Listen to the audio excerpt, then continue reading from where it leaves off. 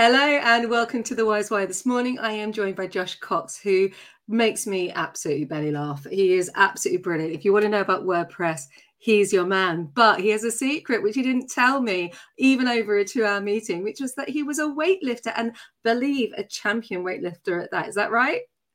It is, yeah.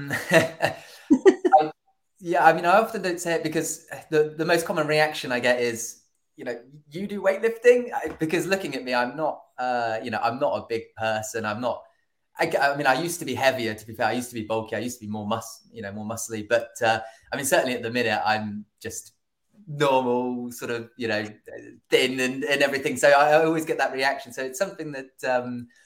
I mean, I guess there's probably a hint of modesty as well that you know, um, I don't like to. I guess I don't shout and rant and rave about myself, probably as much as I should do as a business owner. But yeah, it is true. Yeah.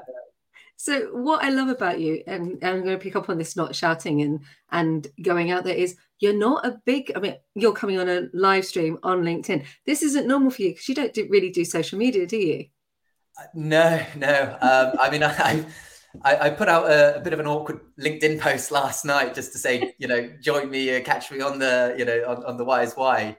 Yeah, I think it's probably quite bizarre because I work in a very digital world, being a web developer, solely working within within the internet. I think just social media, it's never really had my attraction, to be fair. And personally, I've found it more harm than good. I know it does a lot of great things, but there's also been a personal side too. I know that I've fessing up, there's been times where I've spent, I've quite easily lost an hour just mindlessly kind of scrolling. And so that's why I kind of made a decision to cut it out of my life, essentially. I still have a LinkedIn presence, obviously, to connect and when I go networking, to make those connections, and certainly for the messaging features, but I try not to sort of do so much of the scrolling and posting, as it's more of a personal preference. But yeah, so I do understand the power of it. But See, I love that because I told all my clients that and this is why I asked you on, if your website, I've got a big thing about your website is like your department store. With the way that people purchase today, social media is just a door that people can walk through. So it's no different to having your print. It's no different to go out networking or going to an event and having a stand. It's a door. So I always liken it back to my days in Harrods or Selfridges, where you have the department you want to go to, and that's signposted from the minute you walk in the door, and that's actually your website. And I'd love us to explore this a little bit, because I really feel that your website is the most important aspect of your business. It is your department store. It should be user friendly. It should be optimized for mobile first. This is me talking, and I'm just somebody who advises people on how to do them. And then I go, yeah, I don't do that. I'll get you Josh. I'll get you Ochoworks. I'll get you one of my great guys, because I'm not that person. So can you talk to me a little bit about how a website should feel and look? Absolutely, and you're right in everything that you're saying. I mean, for instance, when a client comes to us and says they want a website, some of the first key questions that we always ask them back is actually, do you have a brand in place? Because that's what your website should to look and feel like. It should embody your brand. Your brand is your initial sort of well, it's not your initial, it's your communication to the world. It should sum up your values, your USPs, your demographic of what you want to target, and that's ultimately what we would run across the whole website, from everything from making sure that the logo's on point, the assets that we use are fitting with your brand, the fonts, the colors, even the overall messaging and perhaps the user journey as well, that it would all just stem from that initial branding. So that's something that we just really need to make sure that clients have got right in their head before we take their website, because it just plays such a big foundation into how their website would look. But yeah, and you're absolutely right with regards to a website being a platform, essentially. I mean, it used to be 50 years ago that you'd walk down the high street and that's how you would find your local businesses, and it could be a pet store or hairdressers or whatever it is. And there are lots of different sales channels out there, as you spoke about. You can go networking and social media and Google Ads. There's so many out there, but ultimately, in a lot of the cases, you're driving people to your website to almost understand what it is that you do, because often if you're at a networking event, maybe you can't explain fully what you do in 30 seconds, in 20 seconds, in a minute. And that's where people want to actually understand a little bit more about who you are, what you do, and see if you're the right fit. Because I think we as humans, certainly with the internet at our fingertips, we like to do our own research. We like to think that we know everything. And you know, it's that sort of mentality. And we're not far wrong. You know, it's that sort of self-justification of I want to know what I'm getting into. And obviously you speak to an expert because that's what you're going for, but you need to make sure that you're speaking to the right expert. So that's where that research comes in, I think, to looking at someone's website, understanding what they do, visiting their blog, checking out their YouTube channel, and getting a feel before you engage in working with them. Thank you, because that's exactly, well, that's why I invited you on the show, because that coffee was both of us sitting there going, oh my God, we're on the same page. Wow. So yeah, it's really key. And I shop like that. So my recent purchase was a frying pan. Now we talk about loyalty here. So your website also builds that loyalty. I know it's going to sound silly referring it to a frying pan, but I had to buy a new frying pan. Now, it turns out the frying pan that we had wasn't going to work any longer. It was 22 years old, but I didn't realize because it came with my husband. So then I did all the research, and actually it was reading. I must have read all of the best frying pan guides for 2023. I went to 3 different company websites. The usability of the site that I actually went to was what I bought it from, but I did buy it from a big online company because the online company was cheaper than the company website. But I read and did a lot of research, and I think it's important. I even did some social media to check what people were saying for the reviews. And that's what I kind of say to people: don't put all your eggs in social media, but do put an awful lot of focus on your website, because it's key for me.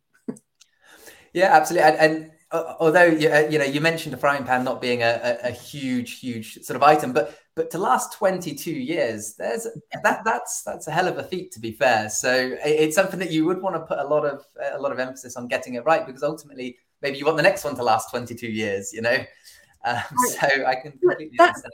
That's the same with your website, and this is what people think. They go, "All right, I'm launching a business," and it's again, I asked you on.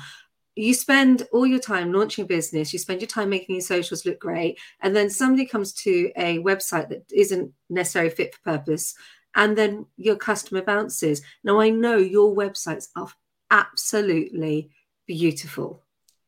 They are, Thank you. they are stunning. So how long have you been doing WordPress?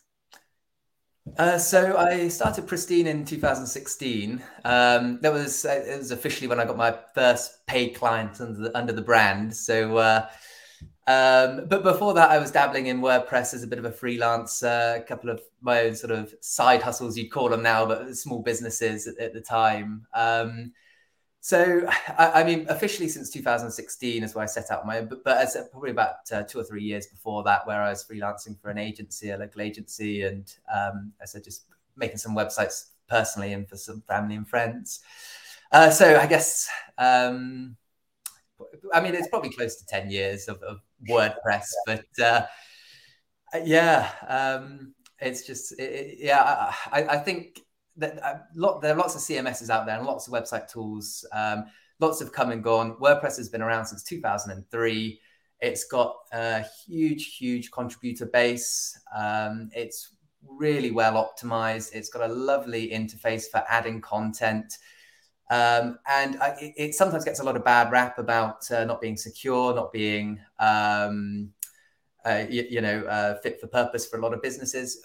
And that's true to some degree. It's not a one size fits all for the most part, I think. And in a lot of small businesses, it does suit. And the security aspects are literally just because WordPress is perhaps managed poorly. For instance, plugin and theme updates aren't applied. Plugin and themes aren't properly vetted before they're added to your website. And often one of the biggest reasons of, say, a breach, a hack that we would see is just with regards to user error.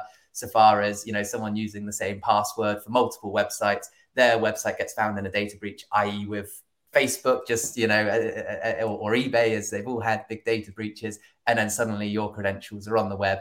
I mean, now we do employ tactics to mitigate that, such as 2FA, but they're just some common reasons of, as we love WordPress, it's a brilliant platform, but sometimes it does get a bit of a bad rap. And I think that's important. So I've got plugins on the back of my website that they keep my site secure. I have a maintenance package for the website, and these are the things that people don't.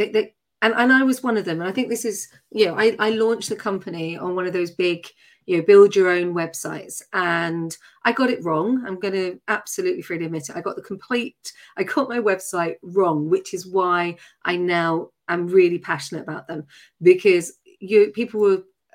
I remember looking at the back end analytics, and people were visiting the site, but they were bouncing, and they weren't searching, they weren't scrolling, and they weren't reading the content. And I also had too much information on my website. So it was just this whole boulder of words coming at people, because I was trying to sell everything at the same time, and everything was just, it was so big and clumsy and slow.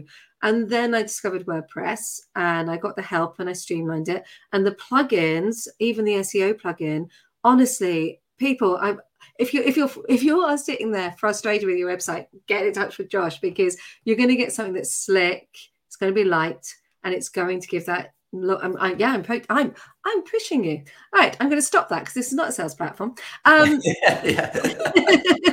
Really, So what I'd really love to know is your journey from weightlifting to WordPress. How did that happen? So, I mean, to take you back, I won't go into huge detail, but I mean, I started doing weightlifting back in school, in secondary school. I was really fortunate. The school that I went to in Didcot it was a really high class Olympic weightlifting center. It was lottery funded. It was amazing. The coach there was fantastic. He got voted best coach of the year for Britain back in around sort of 2012. Absolutely brilliant, a great team as well. So, and it really just stemmed from there. So that's how I got into weightlifting, part of the school. I found I really enjoyed it. It's not a sport for everyone. There's a lot of repetitiveness in it, because you're doing essentially the variations, but the same two lifts over and over, the snatch and the clean and jerk. But there's something so nice about it that the repetitiveness is nice, and the hard work is nice, especially when it pays off. Any sort of marathon runner might tell you that when you finish a marathon, you feel amazing. It's the same as when you finish a competition or whatever it is.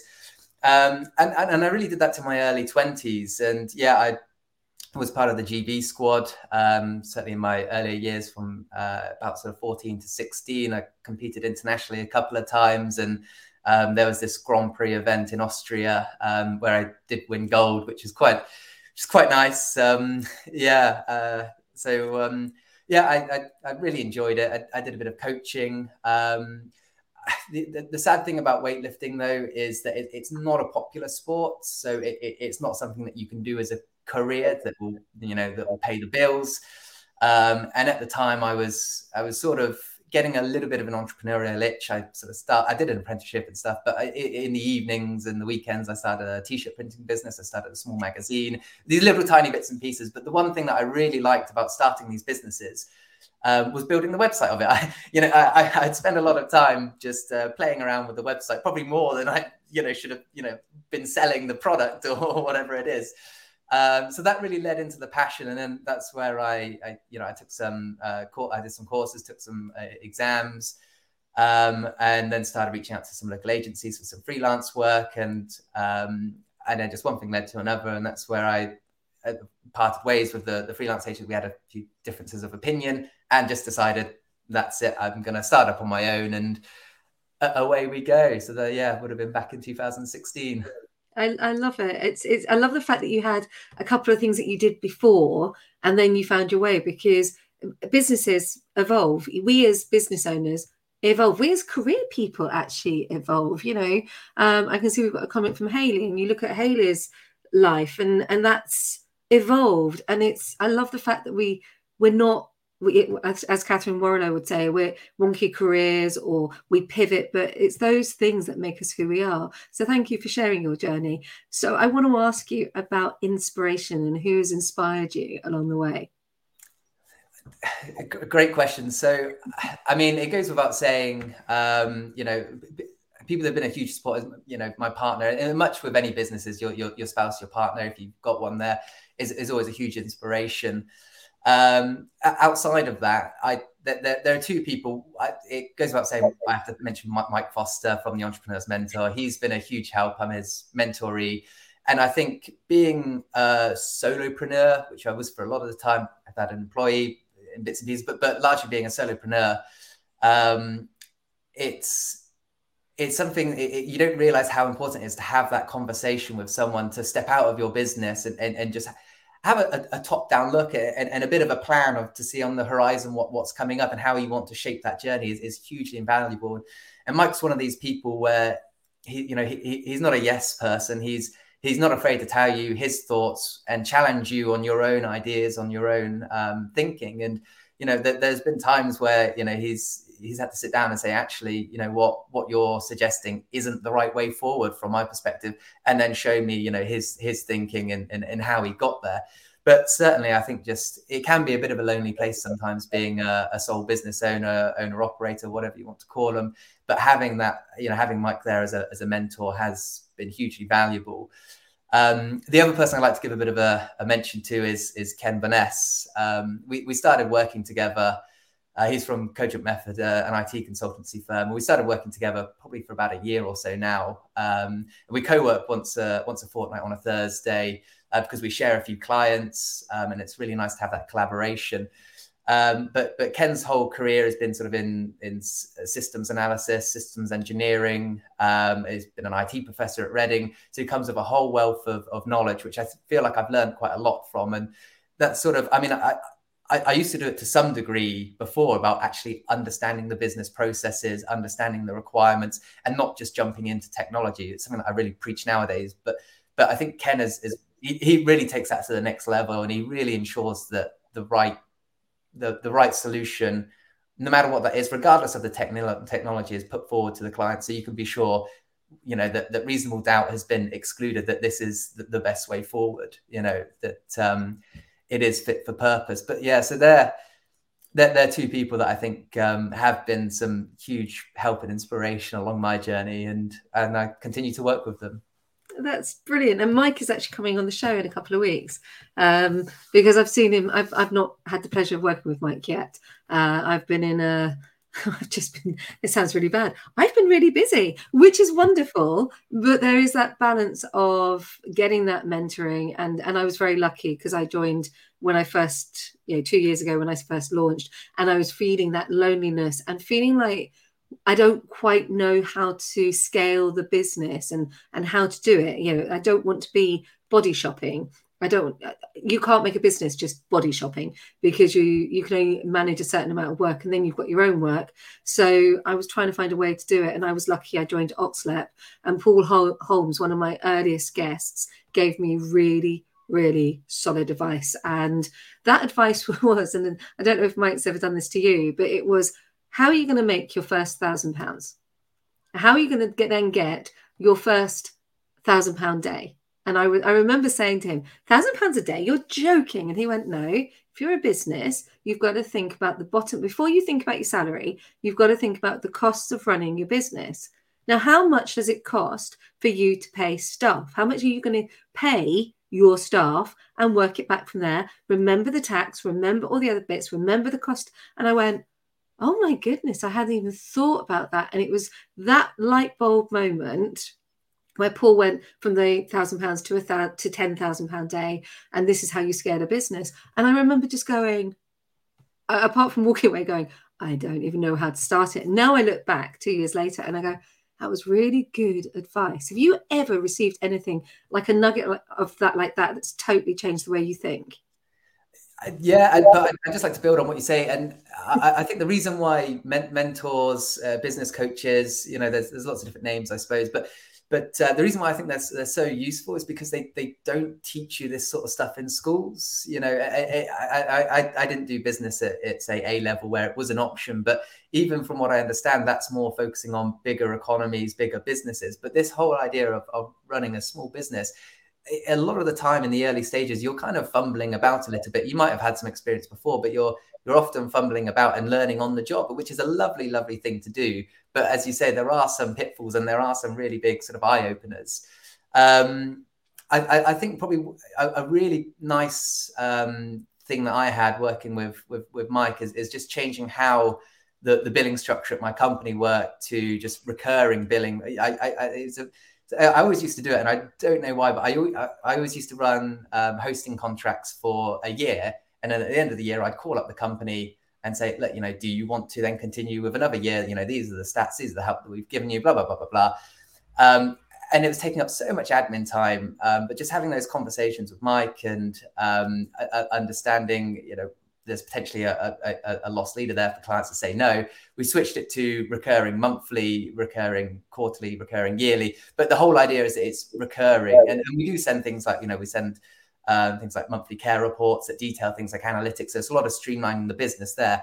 But it was just that small tweak that freed up a lot of my time. It meant that there's a lot more predictable, repeatable cash flow in the business that really just, it built up quite a nice sort of safety net within the business that I could then be like, oh, okay, well, okay, project work still does make up a huge part of the business, as you'd expect with a web development agency.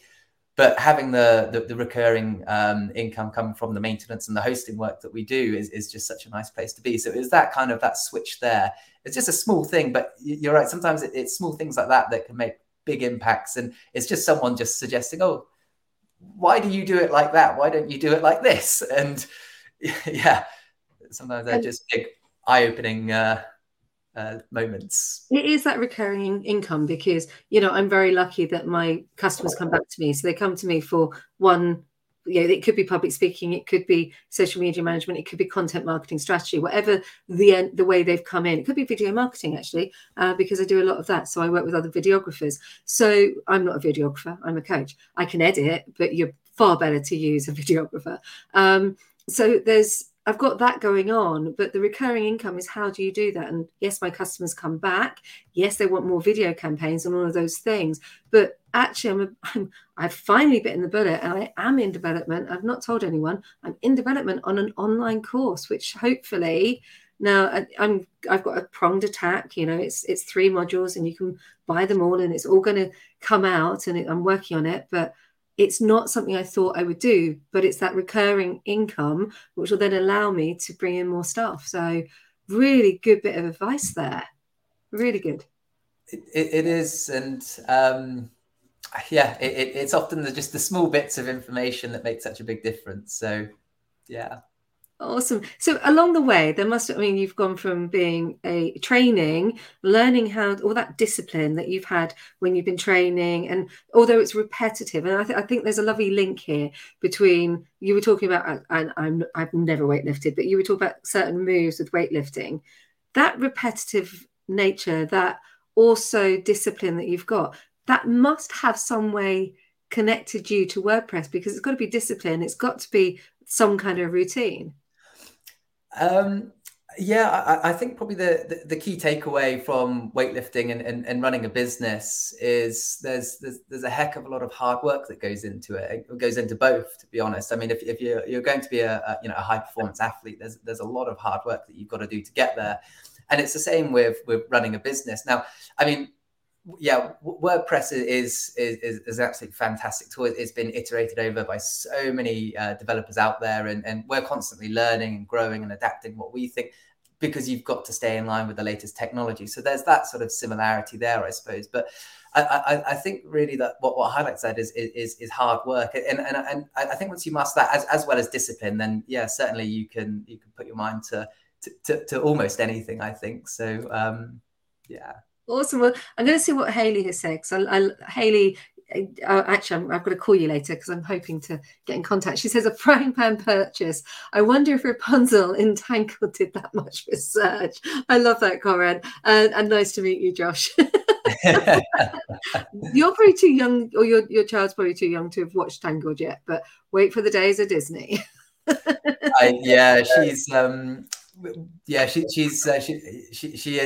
can't really, I mean, and it's a good thing, I suppose, but she can't really sort of concentrate for more than sort of 10-15 minutes on a program, which yeah, we're not, you know, we're not fussed about at all, because it's nice that she can get down and go play or do whatever. But yeah, I'm well aware. I've got some nieces and nephews, and that yeah, we're gonna have to bite the bullet and get a Disney Plus subscription, I think, you know, sooner or later. So did you have any aha moments where you just went, aha? I love this question because it's one of my favorite questions. I think I probably ask it the most. So aha moments are where you've just gone, nope, this isn't for me. I've been there, and you've gone, I'm going to leave this job. Or aha moments can be where you've gone, no, I know why I'm doing what I'm doing. Like me, when I sat back and went, oh yeah, that makes sense. I was an actor. I was a sales trainer. I've worked in channel. Oh right, yeah. Now I know why I do what I do. Yeah, so I had a aha moment. It was a bit sort of forced on me in a way, but it was, looking back, it was a silver lining of a bad situation, but it was a great sort of pivoting moment for the business. So as a lot of kind of freelancers do in small businesses, when you're transitioning from, say, full-time employment or part-time employment into a business, I had one big freelancing client. It was Taylor Newspapers. They were responsible for a lot of much loved local newspapers like the Oxfordshire Guardian, the Basingstoke Observer. And it was a really small company, really close-knit team. So yeah, really in the early stages, I was working sort of freelancing effectively for them for probably about half my time, sometimes more, sometimes less, but they were pretty much my sole client. And at the time, yeah, I was bringing in business. I was doing a bit of door knocking and networking and bits and pieces to try and drive the website business. But I think I probably, looking back, and I probably did get stuck in a bit of a rut of kind of relying on that big company, relying on that one client to provide a lot of my income. So it was like almost I had a paid job essentially with them. Well, fast forward a few months, and the business was picking up. I was taking on more work, but not at the sort of the rate that would have sustained going sort of full time with it. And again, because I had that sort of that safety net, there wasn't any need to. Well, anyway, it was a Friday for a bank holiday weekend in May. We all said goodbye, went home, and then came in on the Tuesday because of the bank holiday Monday. And unfortunately, the MD's brother was in and said that he passed away on Friday.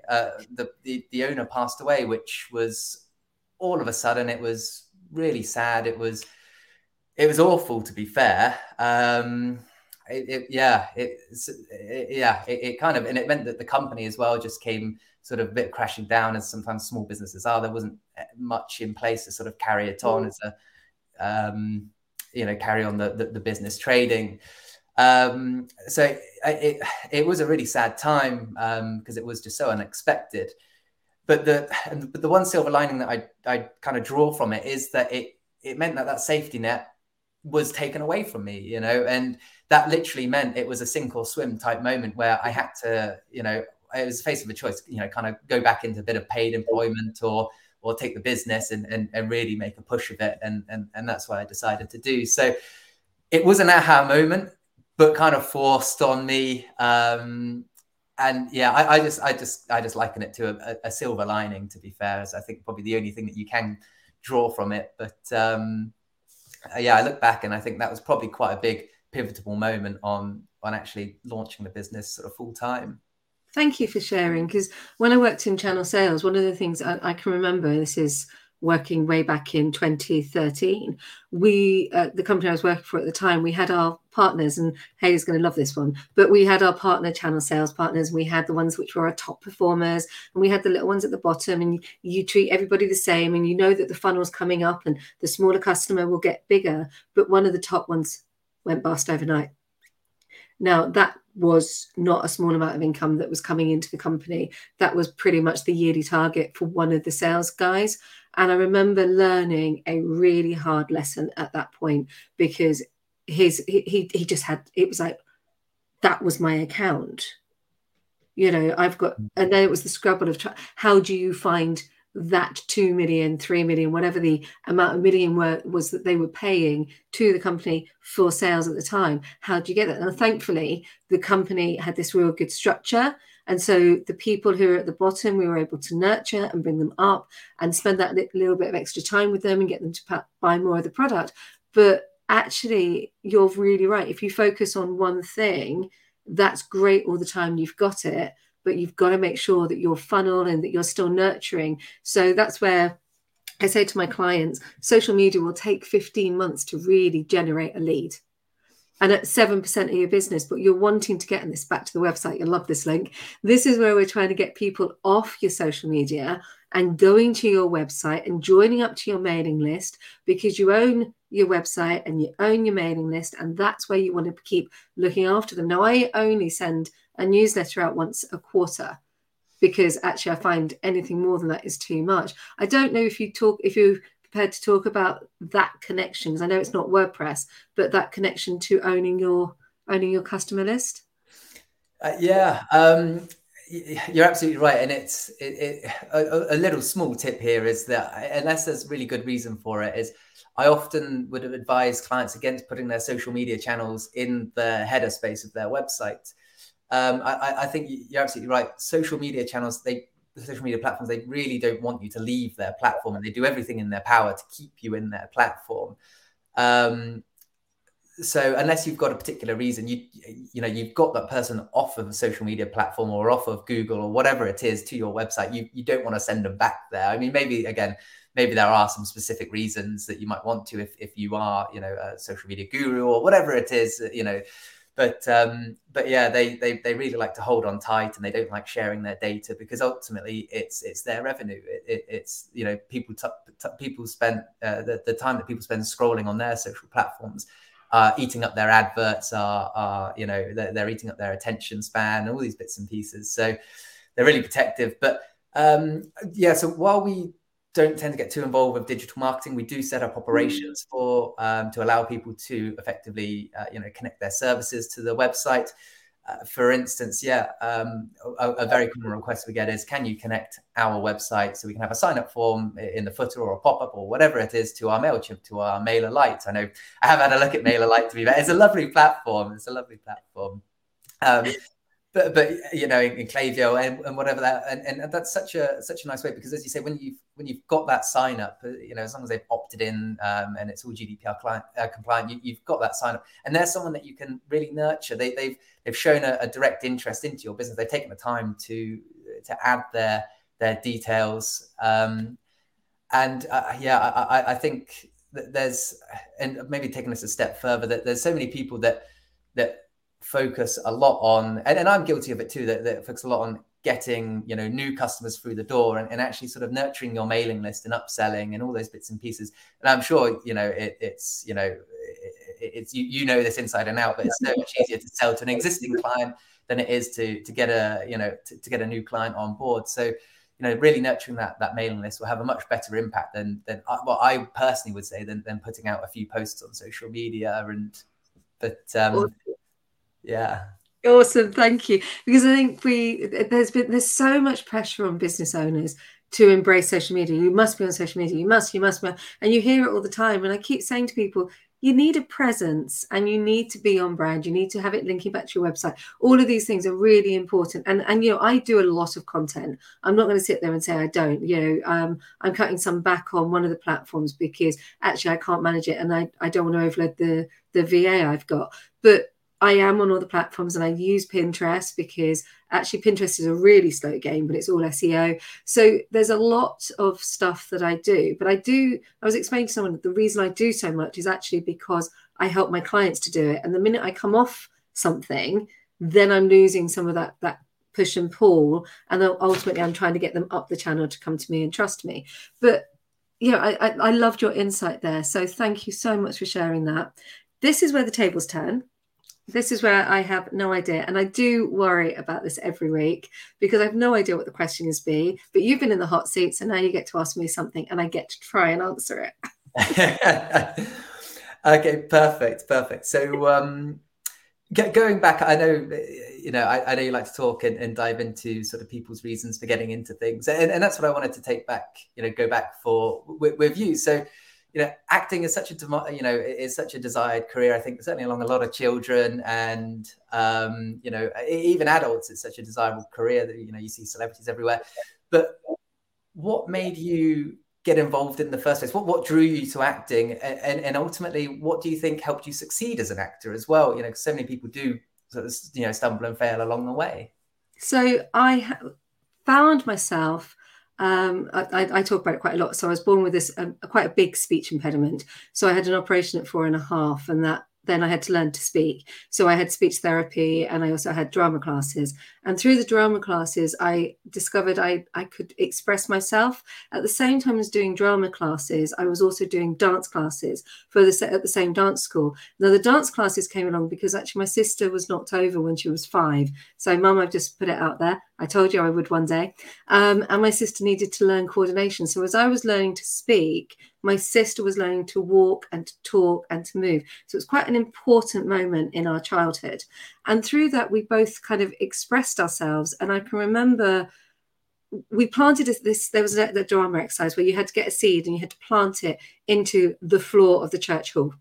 So we did it, and I was watching this flower coming up and up and up, which actually there was no flower. It was just in your imagination. And that one exercise to this day is still something that I hold dear, because I saw the flower and I watched it bloom. And it was that imagination of being able to use my mind, and it didn't involve this communication. And then I had to public speak. So I did a festival and delivered my first poem in public when I was 6, which is quite huge.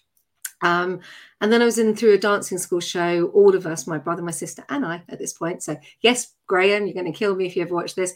Brilliant tap dancer, my brother. So we were performing, and an agent called Dorian English was in the audience, and she wanted to take on my brother and I. I mean, we were incredibly cute. My brother was bright blonde, and I was very small and tiny with great big eyes. And I remember my mum saying, no, you have to take on all 3 of you, because you have to take on Lisa. And of course, disabled children were not the norm in the 70s on TV. And we all started doing auditions. And it was as simple as that. We started doing auditions from about 6, 7, 8, something around there. I got my first actual paid job when I stole my brother's audition. It was really awful. So he'd been invited to audition for Heinz Baked Beans, and he went into the room, and I was sitting outside, but I was tiny and really, really small. And they went, no, we want her in the room. Now, I hated baked beans. And I went into the room, and I think it was Michael Sayers was the casting director. And they said, do you like baked beans? I went, no, I hate them. Now, anyone who knows me, really knows me, is what I say. I've always been pretty blunt. I've always been pretty honest, and in some cases a bit too brutal. But at that age, I was worse because I hadn't got the filter, because I was 6, 7, or 8. I got the job. My brother was very angry, but he'd been working for McDonald's and Vigor floor cleaner. He was fine. And then from the advert, we both, Graham and I, got Heinz Spaghetti. And then from Heinz Spaghetti, I worked with Vanessa Ford, and I played a child in the Shakespeare one, What You're Not Allowed to Say. And I was just bitten. I recently found out that I got panto in Ashcroft. I didn't know, but the school wouldn't let me do it because you could only work a certain amount of days. So I had a really successful child acting career. It was brilliant. Then I went to Arts Ed, and you weren't allowed to take any work. And it was like, oh, okay. But this was serious training. So I trained and trained and trained, and I graduated. By that point, I wasn't such keen on dancing, because I realized I wasn't as good a dancer as people like Adam Cooper, who was a principal soloist of the Royal Ballet. So yeah, let's be honest, I was never going to be as good as Adam, but I could see that wasn't for me. But I did hoof, and I got into 42nd Street, and I worked my butt off, and I wasn't the best dancer, and I had to have special rehearsals because my arms are too long. They are really long. You'll notice that next time you see me. Yeah. Then I hung up my dancing shoes, and actually I'm going to put it out there that the reason I managed to get acting work wasn't always because of talent. It was because of the connections I had. So I was married to an actor who that one broke down because these things do happen. Acting it's a lot of pressure when you're not both working. But he had a lot of connections, and I met those. And then I was casting, going out for meetings. And through the connections I met through my ex-husband, I managed to get a really lovely career. And I will put a shout out to David Mackay. I wouldn't have got the acting work that I got as an adult if it hadn't been for David Mackay. He's David Mackay, brilliant, brilliant man. He is a actor in his own right. He is a director. Him and Peter Mullin are just a power duo in Scotland. And Davy was the person who saw something in me. So I was struggling, like many, many people, and I sang at a karaoke bar in Glasgow, and he turned around and went, I didn't know you could sing. And at that point he went, you've actually got something. And then he got me the gig at my parents' Aliens. I did that twice. He got me the gig at Basil Brush, and he got me the gig at Shoebox Zoo. So I'm going to put it out there. I would not have had a career if it hadn't been for actually meeting my ex-husband and then meeting David Mackay. So, you know, I'll gratitude. I know the relationship broke down, but it wouldn't have happened because acting is hard and it's a lot of luck. It is a lot of connections. And when I left, when I left my first husband, I left my career. It was as simple as that. By that point, it just wasn't right for me any longer. So there's a sadness because, you know, there always will be, but I am grateful. Thank you for sharing. It was a long one. Honesty there. That was lovely. That was lovely to hear. Yeah, a little bit of a long one because it's not just, people think that you are going to go to drama school, you're going to graduate and you're going to get a job. And for some, that does happen. But a lot of people have never been to drama school. They're just natural and they make it and they're good. And, you know, Davey is one of those. He started like me as a child actor. And I genuinely love the man. So, yeah, there you go. You know, there's a lot that can be said sometimes for circumstance. For instance, I probably would have been never would have been part of the Great Britain squad had I not gone to school in Didcot, because ultimately there are very few, you know, that's a world-class sort of weightlifting center there. So it's lottery funded. There's a fantastic coach, a great team. But yeah, I mean, had I been born slightly, 15 miles north or something, went to Abingdon or whatever it was, maybe, yeah. And so I think, yeah, there's a lot that can be said sometimes about circumstance, but ultimately as well, you know, you said it, I think it comes back to a bit of hard work. You know, what you said is you put in a lot of effort to get there and to go through your education, your training. So it's that sort of combination. You know, I remember hearing a quote, and it was something along the lines of luck is opportunity multiplied by preparation. You know, and it's that similar thing. So opportunity is the fortunate that, you know, you were able to meet those people, but the preparation you put in just really just enhanced that, you know, many times over. So like you, there was a lot of training. Thank you so much for joining me this morning. It's been an absolute pleasure. Make sure you drop your link in the comments. This will be also uploaded on Spotify, so and Apple and all the other platforms out there. So do make sure everyone can get in contact with you. And thank you so much for your time. Thank you very much for having me on. It's been lovely.